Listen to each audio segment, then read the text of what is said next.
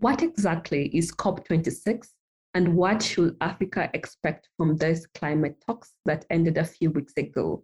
To put this into perspective, I have Mr. Haron Kiogora from the Global Compact Network Kenya to help us understand the correlation between COP26 and SDG 7. Karibu sana, Mr. Haron. Thank you very much, Zedi, and I'm very glad to be in this session.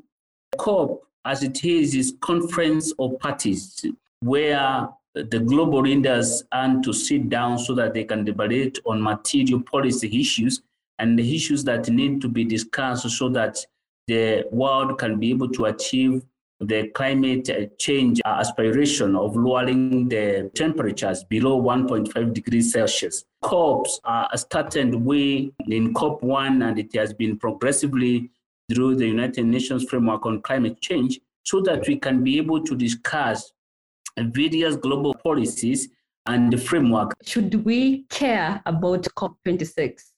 COP26 was a very serious defining moment because we wanted the global leaders to come together to make decisions that are actionable, that can be able to be implemented in their own economies for purposes of reversing this kind of trend. If we continue with the same trend, we are hinging to 2.7 degrees Celsius, which is quite alarming. And behold, 2%, this is a dead toll. We'll be able to experience more of extreme weather states. Could you please tell us who were the co-attenders at COP26? What was their assignment with a bias to energy? Yeah, thank you very much, Zedi. Again, delegates are always drawn from the member state countries where the heads of state come for purposes of policy adoption and commitment to show what their countries are doing. We also had scientists and climate experts. Also, we had negotiators.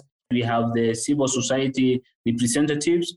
As you rightly saying, is that whenever we have all these elements, including the private sector players, they are keen on these four main campaign areas of adaptation, resilience, and nature, energy transition, and even climate, clean road transport, and financing.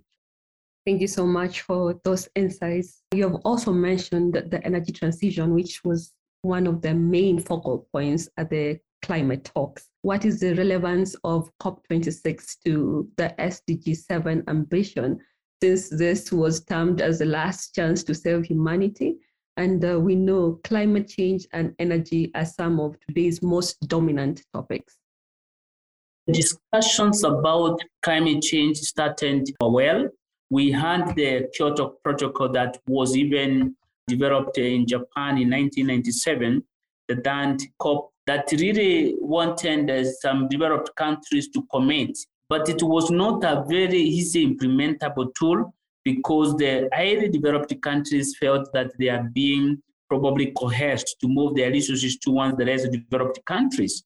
But then we saw in COP7 that in the year 2001, a code was established to give some implementation rules of the same, which really called for common but differentiated responsibilities principle to be triggered so that everybody make their contribution. But because the developed countries have a higher mandate into reducing their greenhouse gas emissions, we had to task them to do so by putting effective measures, technologies, and even funding of such investment. But then we had a challenge with the Kyoto Protocol, as it were, because it was flexible, it was not mandatory, it was not legally binding. So even mechanisms that were put on the likes of emissions trading were not effectively implemented, and we could be able to have challenges. Even the clean development mechanism and joint implementations, which for sure were worthy channels of ensuring that actions are taken, they were not enforceable, future-proof, so to speak. The nationally determined contribution that were established by the Paris Agreement came into force so that now everybody get a part to play, including individuals and the private sector players as well. We know fossil fuel has been traditionally used as the primary source of fueling, powering economies in the world. But then we have seen that with these natural resources being used They caused a lot of pollution. So transitions to show that we want electric mobility, to see that we adopt more generation of energy from clean sources, needed support policy-wise and even global commitment. And that's why COP26 was a defining moment to say that it's not just for once, but implementation and actions so that we can be able to reverse this projection of warming. As a certified environmental expert, I'd just like to get your opinion on my previous questions. Since you have already said we came from Kyoto in 1997, we came to the Paris Agreement in 2015, and now we were at the COP26. Have we made any tangible progress, or have we gotten any tangible results from previous sessions and from this most recent session to keep pushing forward? Please speak to this. We are making progress, and I can confidently say that what the Secretary General of the United Nations required is that business leaders and even head of state should come up with tangible results. For instance, we saw some business ambition for 1.5 degrees status report launched within the COP26, showing how 1045 companies were making progress or celebrating their 2.5 years of campaign and making concerted efforts to ensuring that they mainstream their activities towards path for net zero. We also saw that we had the first world net zero standard launched during the COP26. We also saw announcement of just transition by Think Lab, which is led by the International Labour Organization. We also saw that UN Global Compact, Accenture CEO standard report was launched to show that over 1,200 CEOs across the globe, or in over 130 countries and in over 21 industry levels, showing their authentic perspective on the private sector contribution to climate change. We saw a roadmap to integrate offshore renewable energy into climate-smart marine spatial plan, also launched within this COP26.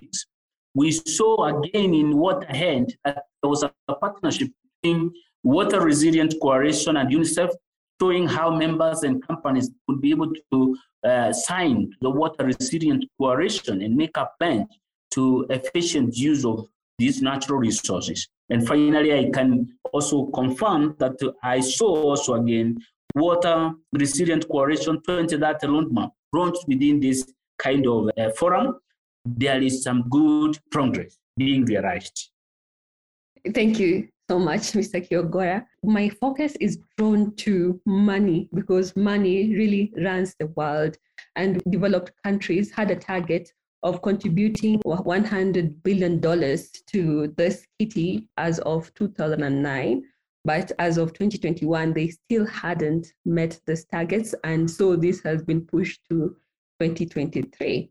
I'd like to know, in your opinion, are we making progress, and are these goals attainable, or are they just aspirational, consider that the money hasn't been put together yet and you're still struggling to meet these deliverables from developed countries? The climate finance was a serious matter because, again, all these initiatives cannot be achieved without some investment into it. COVID-19 has taught us that climate change is a global challenge. It requires global interventions that are able also to affect our economical money and funds flows. We need also to activate the central banks of the world, being considered as gatekeepers of financial sector, to appreciate and acknowledge that there is need to activate the financial institutions and more so banks to finance low carbon transitions projects and development. Is there progress towards providing a fair share of climate finance to developing countries? What came out of these talks? Because going into it, there was a lot of grumbling over this, especially from African countries. And this was a task for negotiators going into this. Did we get better terms from the talks as Africa? Africa emits to less than 4% of global greenhouse gas emissions. And they suffer the most into these extreme weathers, fighting over resources which are dwindling, courtesy of extreme weather changes. So for effective climate change management, the West needed to support and be willing to do the compensation for the kind of contribution that they are making to the global good. We need just transition because we are posed by these twin challenges of development and climate change.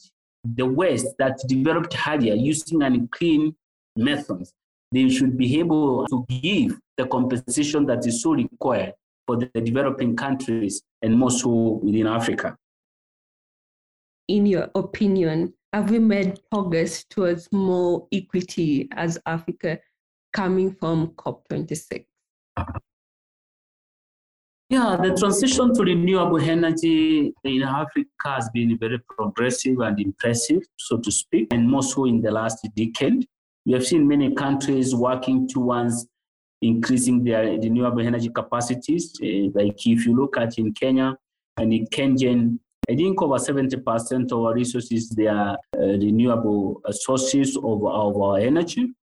We have also seen a focus that have been made by the International Renewable Energy Agency indicate that we are in the right direction. We have the right policies, the regulations. We are doing very well to show that sub-Saharan Africa could be able to meet their 67% of its energy needs by 2030. Those shows some good transition for the African countries. We have been able to adopt these cleaner sources of energy overall within Africa. I know South Africa has started trying to move to a renewable energy economy. South Africa is one of the biggest economies in Africa, and yet they're powered by coal. Their budget was around $8 billion going into COP26, and they got takers for that budget, including UK, US, Europe. But it's not only South Africa. There are other countries that are still very heavily reliant on fossil fuels. How is Africa doing towards transition to renewable energy, factoring in financing? Because that still is the main hurdle towards this transition to renewable energy.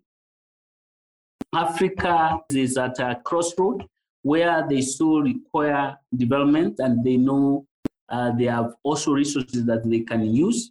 They also require money, and most of the development organizations, again, they are very keen on reviewing any potential funding project to adhere to the environmental, social, and good governance kind of criterion, which these unclean kind of development pathways cannot pass, and that they cannot be able to attract those investments. So funding is very critical to start this kind of development. If at all the development partners cannot be able to fund us in the non-clean pathway, so to speak, they should be able to fund us in the clean development, because we have also that option. They have also caveats for our ESG correct positioning for any fundable project, including GCF funded project. The financing needed to be more elevated. We need to see the banks that have been accredited and other international organizations accredited to operate within Africa. We need to see the project on the ground, because that is what will attract resources in this part of the world. What, in your opinion, will be key in the transition to a climate resilient economy for Africa? Most of our African countries, they are members of the United Nations. This means that they are agreeable to those global frameworks. They are committed to development in a low carbon way. So what we require is that resources need to be channeled to Africa for this low carbon emission development pathway to be achieved, more so with urgency, because climate change is a time-bound calamity. We need to get more resources. We need to get more private sector players. In that way, we'll be able to develop a climate resilient economy for Africa. Thank you, Mr. Haron, for this very insightful talk. I'd just like for you to share with our listeners, where can they engage you if they need more information on this? Thank you very much, Zodi. My name is Haron, and I work for Global Compact. Global Compact is the largest corporate sustainability network globally. This is an ecosystem where you can learn the ropes really on corporate sustainability with support from experts. We have over 70 local networks across the globe. Reach us through the email info@globalcompactkenya.org. On a personal merit, you can be able to check me on LinkedIn. Thank you.